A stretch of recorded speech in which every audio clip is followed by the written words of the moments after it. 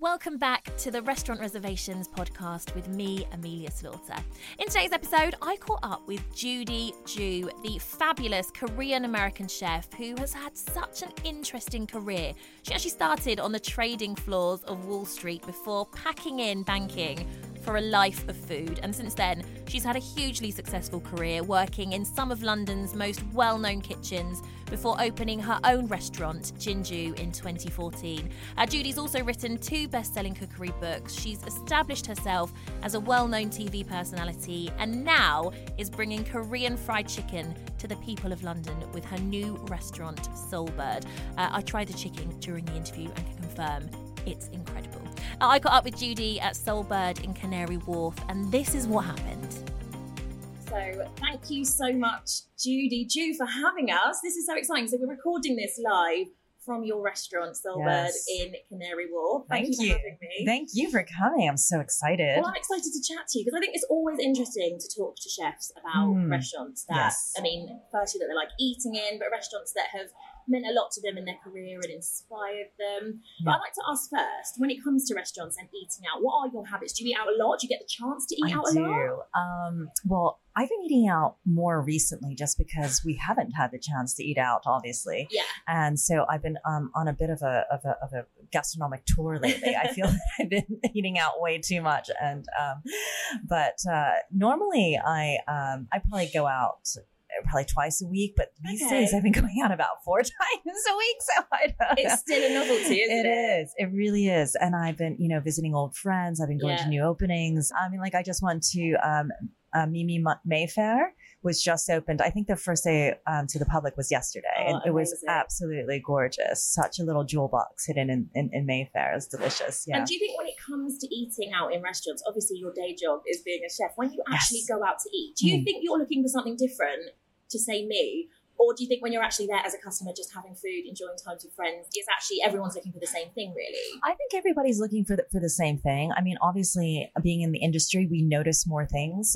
like we will notice detail. We'll notice, I can appreciate design. I can appreciate materials. I appreciate every single element on the plate because you really see the blood, sweat, and tears of every single commie chef of being stuck there, just picking off all the stems of every single spinach leaf, or having to cut, melon up into perfect, 1/4 centimeter brunoise, the perfect chiffonade, all that stuff. So you really see all of the work. And when you look at a plate, you can kind of, you question like, oh my gosh, how did they make that? Or what is the flavor combination? So there is definitely a little bit more of an analysis, I guess, that goes into it. Do you think it makes you a little bit more critical? Possibly, yeah, definitely. I think so, just because, we eat out so much, and we eat out all over the world, and we, eat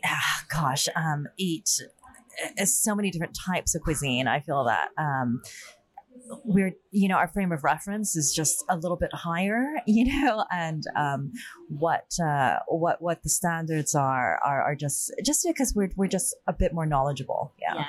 You know what it takes to get it right. Definitely. So let's dive in and start talking about your restaurants. Let's start way back in your childhood. So you grew up in New Jersey with your Korean parents. Yes. What was that like? Did you eat out much as a family? No, we didn't eat out that much, just because we grew up with very modest means. So the big thing, I remember it was like KFC, a really special night was like Olive Garden with all you can eat salad bowl and breadsticks, and today is Good Friday, like TGIF, like all the big chains were kind of like the special occasion things, But obviously you like chicken. I mean, that kind of inspired you early. Definitely. But Korean fried chicken isn't something that is traditionally Korean. It's something that was introduced to the country with all of the GI presence from America, and then was embraced and adopted by the local Koreans, and then it evolved and it was modified and then became uniquely Korean, and then boomeranged back across the globe and has now become its own thing and its own trend-setting phenomenon in itself. So, but that's something that you were aware of from a young age. I read an interview with you, and you were saying that your mum used to cook Korean food, but because those ingredients weren't readily available, she used to make them around the house. Everything. I mean, I have so many memories of making like thousands of dumplings. Our laundry room and our garage always smelled really funky because something was drying or pickling or fermenting in there. Drying seaweed was up in the garage. Chili peppers were drying on the top of the refrigerator, and that warm air that's constantly blowing out. Kimchi fermenting on the back porch, underneath the porch. And there was always something going on. Like we would pick acorns off in the yard, and my mom would make acorn jelly. Oh my God, I didn't even know that was a thing. Yeah. And whenever we went on hikes, she would pick wild garlic and use that to make different types of panchan, like the side dishes I throw in with the kimchi. There was so many things, And that must have been great for you to learn and see, if those things hadn't been available at the supermarket, maybe you wouldn't have had the understanding that you had about food. Exactly. And the appreciation of how much time it took. Like I remember her making kimchi, which is fermented cabbage, and the labor that it took. And, she was always telling me to stand back because the chili peppers are so hot. She didn't want me to get hurt if it's splashing on me or, getting my eyes. But she used to use our old baby bathtub. It was the largest like plastic vessel that was around. So I used to see how like when I was too big, our baby bathtub had graduated onto kimchi making duties. Very inventive. Yes, exactly. And did you have any Korean friends? Did any of your school friends Korean? Or did they ever come around and try this food and go, what is this? What is her mom doing? I mean, my sister and I were the only specks of color in our entire school. We were in really, really kind of, in the middle of nowhere in New Jersey. And the next Korean family was like 5 hours away or something. I mean, there were some that were close, and we got together for every single holiday. And, but there was, I had the funny smelling packed lunch and things like that. And I used to just like beg my mom just to pack me sandwiches, really? with like bologna and cheese or something, just because I just wanted to when you're fit a kid, in. you just want to fit in, don't Exactly. Whereas like now, it's totally changed, where everybody kind of is like envying the ethnic school lunch next to them. It's full of dumplings or something. I think people have got a much more diverse palate now, haven't they? Definitely. Wherever you are. So that was kind of your childhood growing up. But when did you first start taking interest in cooking?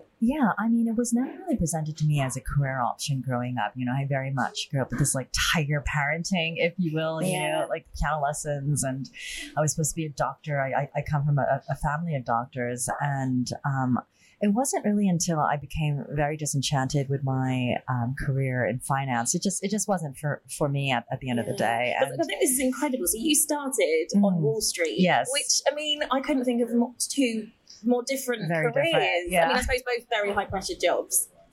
High pressure in different ways.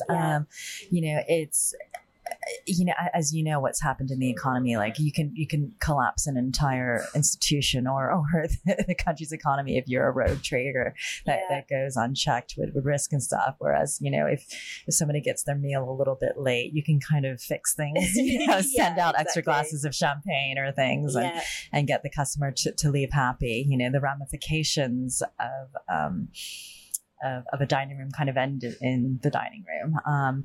So it's high pressured. It's very different in the sense that you're wearing so many different caps. I feel, particularly as a restaurant owner, it's everything from design elements. So, you're wearing creative hat. And using my operations research engineering degree in terms of designing things, from an operations point of view, efficiency design, and, making sure that everything is fit for purpose. Every single material, is it cleanable? Will it withstand the test of time? And then obviously, menu design, not only do things have to taste great, but they have to fit in with the menu. You can't just have ingredients that you use just for one dish. You kind of have to see where it fits across the board in other dishes to make a cost-effective menu. And obviously the way that the menu reads, is a entire practice in itself, and of course the customer experience, everything from walking in the door and what kind of lights we have, Yeah. And do you think that, having dipped your toe in a different career and having a little bit of life experience behind you before entering this, quite harsh industry, do you think that was a good thing? Absolutely. I mean, finance really kicks your butt, especially when they used to have these 2-year analyst programs like back in the day. I don't think that a lot of banks have them anymore, but you were afraid to make a mistake. Yeah. You were deathly, so you were triple checking, quadruple checking your work. You saw if there was an extra space, after a period. You saw there was a 0.5 difference in the typeface of font. You checked your numbers, a gazillion times, checked all of your numbers, all of the formulas behind in your Excel spreadsheets, 1,000 times over. And so it gives you this attention to detail that I think was a really good training ground to go into anything. Yeah. Absolutely. Yeah. And also just this, attitude of preempting problems. And so you're always a self-starter, because the way that finance worked, particularly back then, there were the coveted jobs out there before the .com boom. And so you were really trying to do everything to get ahead of the person sitting next to you. And so, working extra hard, staying the extra hours, and being a self-starter, and really thinking through analysis 3 to 4 steps ahead of what the what if scenarios. And because of that, I think that I got a really good training ground in many different respects, not only from being able to, do forecasting and building business models in order to talk to investors and raising capital to build places like Solbert, but also being able to speak their language and look at things and work with architects, as well as keeping in mind all of the operation elements, the engineering elements, what is possible. And because owning a restaurant and operating a restaurant, you really are wearing so many different hats, and it's all in the detail. Yeah. Yeah. So it was a good foundation. Yeah. So what was a first restaurant that you worked in? Mm-hmm. Gosh, the first restaurant that I properly worked in was, I'm trying to think, I'm losing track of my, it was so long ago. I'm dating myself. I'm like 25 years ago now. So the first restaurant, the proper restaurant I probably worked in was Gordon Ramsay restaurant in Royal Hospital. That's quite the baptism of fire, isn't it? Yeah. And it was three Michelin star, very, very high stress. And back then, you worked ridiculous hours. And it wasn't like now where everybody's kind of working 40, 45 hours, like maybe a 60-hour week. So back then, all the head chefs and all the sous chefs were working 100-hour weeks easily, in at 7 a.m. and there until the last, bite is served. And some of these meals, because they're long course dinners, don't finish until 1 a.m. And so it was really brutal. And as soon as you got there, were you like, did you love that? Did you thrive on that energy and that busyness? Or did you have a moment of, what am I doing? A bit of both, particularly because when you start at the bottom. You're juicing crates of lemons for hours at a time with a fork, Wow. and they do kind of haze you, like giving you like the worst, because you're on the bottom of the rung. You're gonna get the worst jobs, and then you slowly work your way up. Yeah. But you like what you saw, and you thought, I want to be at the top. I did. I kind of have this attitude that whatever I do, I'm going to do it to the fullest and just work and do whatever it takes to get there. And how quickly from when you started in that job did you progress? I skipped steps. Good for you. Yeah. Well, I mean, I had a whole career before, and it's, I didn't grow up in kitchens, like I had a whole other career before. And so like I was working in kitchens, but, I think that the big break for me was actually, landing that role on Iron Chef UK. Yeah. So Iron Chef is a massive franchise across the world. It didn't do very well in the UK. We only had one season here, but that kind of put me on the map. Mm-hmm. And off of that, I got my first executive chef position, which was with the Playboy Club. Yeah. And so from there, I used that experience to open up Jinju. And then we had 3 locations of Jinju, left Jinju in 2019, and then opened up Solbert. Yeah. So it's been quite a quick journey. You progressed quite quickly. Yeah. I think everybody makes their own journey. Yeah. People can skip steps and, go through things in serendipitous ways, and just as long as you kind of get there in the end, you know, of course. I think that you kind of make your own adventure. Absolutely. So that was the first restaurant that you worked in. Mm-hmm. We're going to talk now a little bit more about other restaurants. So I first want to ask you, what is the restaurant of anywhere that you've ever eaten that you've thought, I wish this restaurant was mine? I wish I'd thought of this. This is perfect. Oh gosh, I have had phenomenal meals at Thomas Keller's per se in New York. Yeah. And I've been there a lot, and it is it is sublime every single time I go. The first time I ate there, I think it brought tears to my eyes that there's a dish called caviar and pearls, which is an oyster that is just poached perfectly and on top of like, you know, creamy tapioca or something. I don't even like remember. And caviar, it's just amazing, you know. And I did a stage in French Laundry in Yountville, California, and it's one of the most respectful, peaceful kitchens I've ever worked in, where the standards are so incredibly high and the work ethic is amazing. And I have so much respect for Chef Keller and his team. It's always a divine, wonderful time every single time I step into one of his restaurants. Yeah. And that is that the aim in your restaurants? Are you sort of taking bits of... No. I mean, I'm going for fast casual now. I mean, this Soulbird is ghetto fabulous, my darling. Okay, so, you know, I mean, you get a tray and a buzzer here. Yeah. Fried chicken. There's some chicken that has just magically arrived. Yes, Shall I try some? So explain what I'm eating here. So this is our famous Korean fried chicken. Oh my goodness. And so please do get involved and get a bite. This is, I love how it's served. It comes in a tray. There's some sort of slaw here. Yeah, so that's our Asian slaw. So the little container that it's in is actually a traditional Korean lunchbox. Oh, okay. It's called a doshira because so we took that inspiration. So it's a little kind of rectangular metal tray, and it has a bit of Asian slaw on the side. So it's just like lightly dressed in a soy vinaigrette and, you know, fresh cabbage and daikon and carrots. And also, whenever you have Korean fried chicken, you always have pickled daikon on the side. So those are those white cubes, and it acts as a bit of a respite in between bites. So it's crunchy. You can try one now.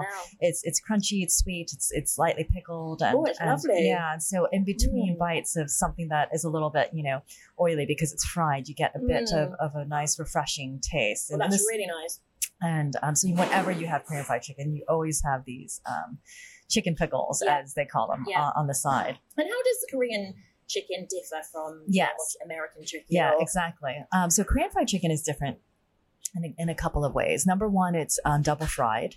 So it has the skin has been taken off. So it's dipped into a batter and then it's fried twice. And that double frying technique makes it extra crispy. And we use matzah meal, which is a Jewish unleavened flatbread, as well as vodka in our batter. So vodka prevents gluten development. So that makes things extra crispy. And we also brine it for 24 hours in a soy sauce-based brine. So you get that nice juiciness with the meat. And then, of course, the sauces. And so we've given you a selection of different sauces here. What have we got here? So Korean chili chicken, spicy gochujang, and Korean barbecue. Which one would you recommend? I would try it with this. I mean, it's not super spicy. Okay. It looks red, but so just kind of, you know, dip and bite away. So there, you know, we have everything from like blue cheese dipping sauces, etc. But it's the sauces that I think that really make Korean fried chicken different. Also, it's because you get that the deep flavors of Korea with the gochujang, which is a fermented chili paste, as well as soy sauce. So you get those hits of umami, as well as, you know, obviously ginger and garlic mixed inside, and all different types of classic Korean aromatics, making it.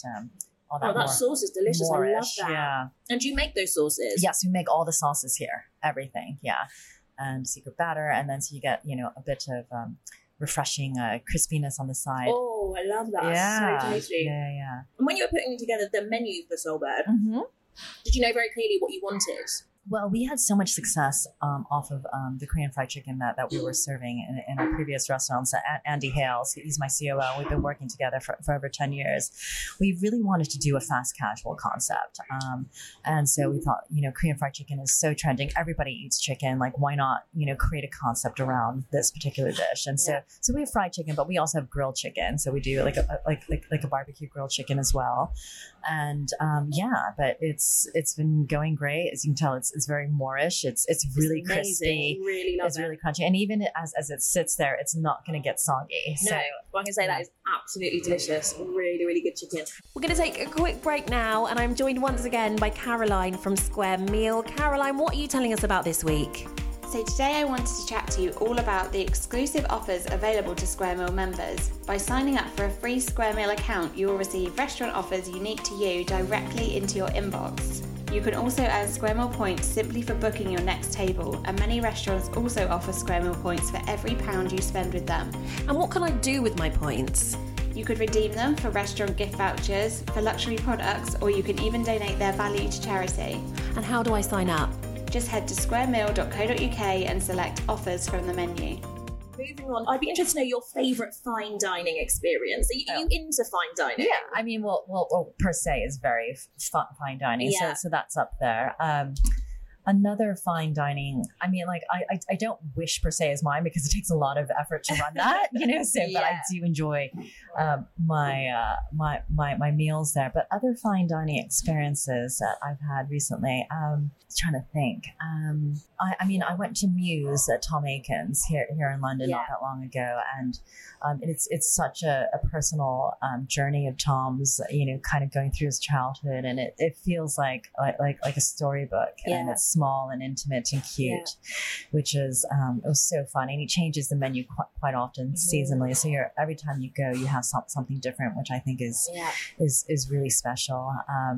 I also loved my meal at Sketch. Oh my gosh, that was to die for also. And a real experience. A real experience. I mean, that's definitely more of a grand affair, whereas, Muse by Tom Aikens, it feels very intimate. You feel like you're sitting in his living room. It's quite small and very cozy, whereas, Sketch is quite a night out, it's all of the pomp and circumstance that you would want with a 3 Michelin star dining experience, but everything was absolutely original and so unique and full of flavor, and you're just ushered in, and the sommelier takes you on a journey, and trying things that I've never had before. So I absolutely. And is there anything that stood out on the menu when you ate at Sketch? Gosh, I really loved the small little snacks in the beginning. We had these like little bites. I'm trying to think.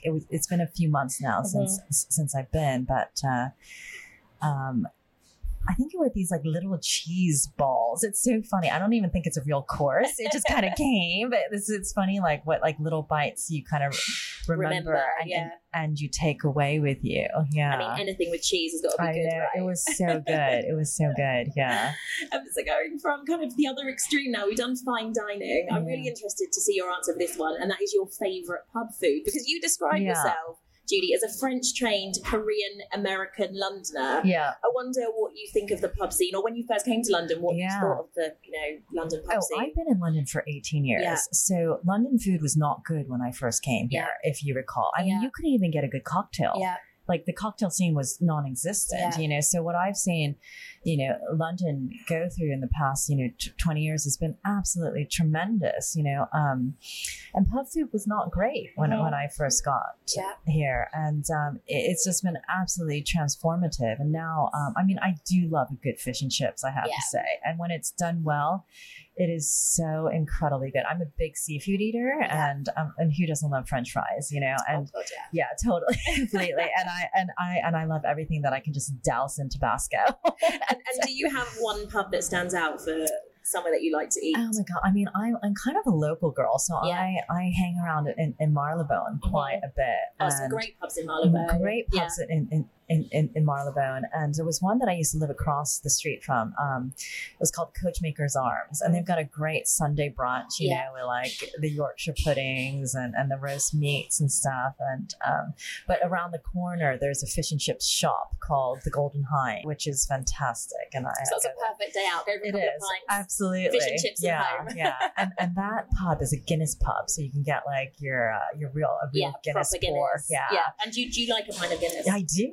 I do. And I had, it was funny because when I first started going to this pub, I remember I used to get like half pints, and there was like a female bartender. She's like, have you ever tried it with a bit of Ribena in there? And I was like, no. And then like my Irish friends were so shocked that that was up. They're like, no, you can never get that Ribena out of the Guinness. I know, totally. But yeah, a little bit of Ribena in the Guinness is not bad, actually. Well, if you're new to Guinness, it definitely takes the edge off. Yeah, no, I liked it. I mean, but I do like just like a straight Guinness. It's nice. It's so tasty. It is, yeah. So we've spoken about, your favourite pub food, like a bit of fish and chips. This one I'm keen to get your answer to, and this is your favourite guilty pleasure restaurant. Oh, Taco Bell. Taco Bell. Yeah. That's your favourite. Taco Bell is so good. And what are you having when you're there? Have you got a regular? Tacos. The hard shell tacos. No, the hard shell tacos, and like a bunch of them. I think they've got like a 12-pack or something. Yes, Judy. And it's that special sauce. But I think it's just all about nostalgia, because I ate that nonstop in high school. And there was a Taco Bell in my dorm in university. So that was pretty bad. That's incredible. It was so cheap though. Like when I'm dating myself again here, but in high school, one taco was 69 cents. Oh my God. 69 cents. And we used to scrape together pennies, like literally like going into the car seat, like, oh, do you have anything in that? And just like get like tacos for lunch. And And do you still eat that a lot, when you're home? Oh, I love ordering a bit of Taco Bell. But I mean, like, I think chefs love like a bit of dirty food, like I love instant ramen noodles. Love it. So you don't think that most chefs have too much of a snobbery around that stuff? There's a place for that food. No, I mean, chefs love that. Like Oreo cookies and like mac and cheese, all that dirty stuff. Like I mean, I was doing a bit of research when I was last in New York, and I was eating like Chick-fil-A sandwiches and all like Popeyes chicken sandwiches, and so it's good. And do you see a real difference when you're, obviously you say you've been in London a long time, when you go back to New York, do you see a real difference in the restaurant scene between the cities? Yeah, definitely. I mean, I would say that London is definitely a bit more progressive in terms of like they see the trends first, and then it kind of comes over to London. So now we're going to move on. We've touched upon this a bit. We want to talk about your own restaurant. So we're sat here now in Selbird and Canary Wharf. You've also got one in Shepherd's Bush, Westfield Mall. And you said you wanted to create something that was casual, fun, and bringing Korean food to the masses. Because I also read you were saying, you hate that people lump all Asian cuisines together because they're so different. Absolutely. I actually think it's quite ignorant when people do that. It really is. It's in this day and age, like people should know that China is different from Korea versus Japan versus Thailand versus Vietnam, Cambodia, and people still think that Korea is in Southeast Asia, which I don't understand, and they think that we have similar flavors to that of Thailand or Vietnam, and it's a completely different It's strange, cuisine. isn't it? Because, people would be able to differentiate between Italian food and French food. Exactly. And they're very close by. Exactly. And actually Asia is even more fragmented than Europe, because we don't even share religion, we don't share language, anything, and so the cultural differences within Asia are really clear and distinct. I mean, if like Japanese food versus Chinese food versus Thai food versus Korean food, and so I get really annoyed when people compare Korean food to Thai food. It's completely... It's quite lazy, really, isn't it? It is. It's completely incorrect, and just kind of sweeping them all with one brush and saying we all use the same ingredients. What, like salt and soy sauce? Like, really? I find it very lazy and actually just completely ignorant. Was it important to you to be able to bring Korean food, as you say, to quite a casual kind of environment? Absolutely. I mean, I'm always waving the Korean flag, so I really am trying to globalize the cuisine. And even if it's just something like gochujang or kimchi that people become familiar with, I think it's a success. And something as easily accessible as Korean fried chicken that is, liked by the masses, I think is a perfect vehicle to do that. Yeah. And when you're training as a chef, obviously you trained in French cuisine, and then you worked in lots of British restaurants. You said you worked under Gordon Ramsay to start with. How do you balance that your training? Obviously, you're making Korean food now. Is that very different from working in a British kitchen, or does it actually, are the fundamentals still the same? The fundamentals are still pretty much the same. I think it's kind of. it's in the same ilk. Like if you are writing, if you're doing creative writing versus nonfiction versus, writing research reports, like the fundamentals are still kind of there. It's just like the style and the tone is always going to be different. But, you still have the same health and safety rules when it comes to cooking. You still have basic technique. It's still fish that can't be overcooked at the end of the day, or chicken that can't be overcooked or has to be cooked enough. So, so it's a useful background no matter where you're trained. It's just different execution. So you've got Soulbird here, you've got your one in Shepherd's Bush. What are the future plans for Soulbird? Would you like to go bigger? Yes, definitely. So we're always looking at new sites. We like to be a multi-site company, and looking to franchise eventually as well. Amazing. Yeah, hope so. And how have you found COVID? I mean, obviously we're sitting in your restaurant now that is in the heart of Canary Wharf. Obviously so much business around here. Has it hit you hard? Well, we only opened up this location in July, so we haven't really seen a day of normal trade yet, because Canary Wharf is just coming online now in September. So a lot of banks haven't been back yet. Obviously, this area is very much dependent on the quote unquote city clientele. So it's coming back slowly. Westfield, we opened that during the pandemic, 2020 August, and so we closed Westfield 4 times due to government mandates, because the mall closed. And so that's been very tough. Also, there was this, there were all these barricades around the food hall and one-way system. It was, at one point, I think we only had 300 seats when we normally have 1,300 in that food court. So incredibly challenging time to open a new restaurant. Incredibly. I know we're just gluttons for punishment, but all of hospitality is really struggling right now. Staff, supply issues, everything's becoming so expensive because of Brexit and because of COVID. I mean, you can't get lorry drivers, you can't get people to pick the fruit and vegetables. So it's really hitting hospitality hard. So and the ripples are so far. Absolutely. Yeah. So eating out to help out really does help. Absolutely. Support small businesses. So we've spoken about your restaurant. The final restaurant I want to talk about, and this is a tough one, and that is your favorite restaurant of all time. My favorite restaurant of all time. I love simple food, and I just love rocking up to a little seafood shack on the beach where there's these little grandmas cooking, and just simple grilled fish kissed with olive oil and lemon. And what country are we talking about when you're picturing this in your head? Italy or Greece or anything on the Mediterranean is just so incredibly great. I don't need a tablecloth. I don't need finely pressed linen. I don't need silverware.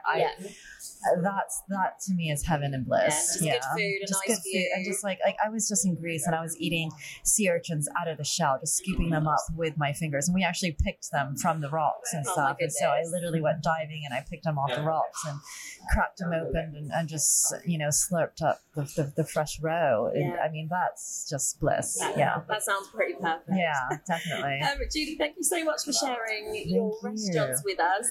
So what is next for you? I know you've said about Soulbird, you'd like to grow that. What about, I mean, I'm definitely trying to bring our famous Korean fried chicken to the masses, but always looking at books, but probably another book up my sleeve, more television. We just finished Cooking with the Stars on ITV. Oh, great. Thank you. And so we'll see. We'll see. I mean, I can never plan life. People ask me this question all the time, but we're just kind of seeing where the wind blows us and what opportunity knocks. I think it's a good move.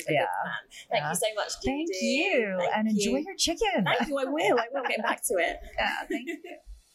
Thank you for listening to today's episode of Restaurant Reservations, and a big thank you, of course, to my guest, Judy Jew. Thank you so much for the chicken. It really is incredible if you can get down to Soulbird. I highly recommend it. Don't forget to visit squaremeal.co.uk to book your next restaurant and to keep up to date on all the latest news. And there'll be another episode of Restaurant Reservations out very soon.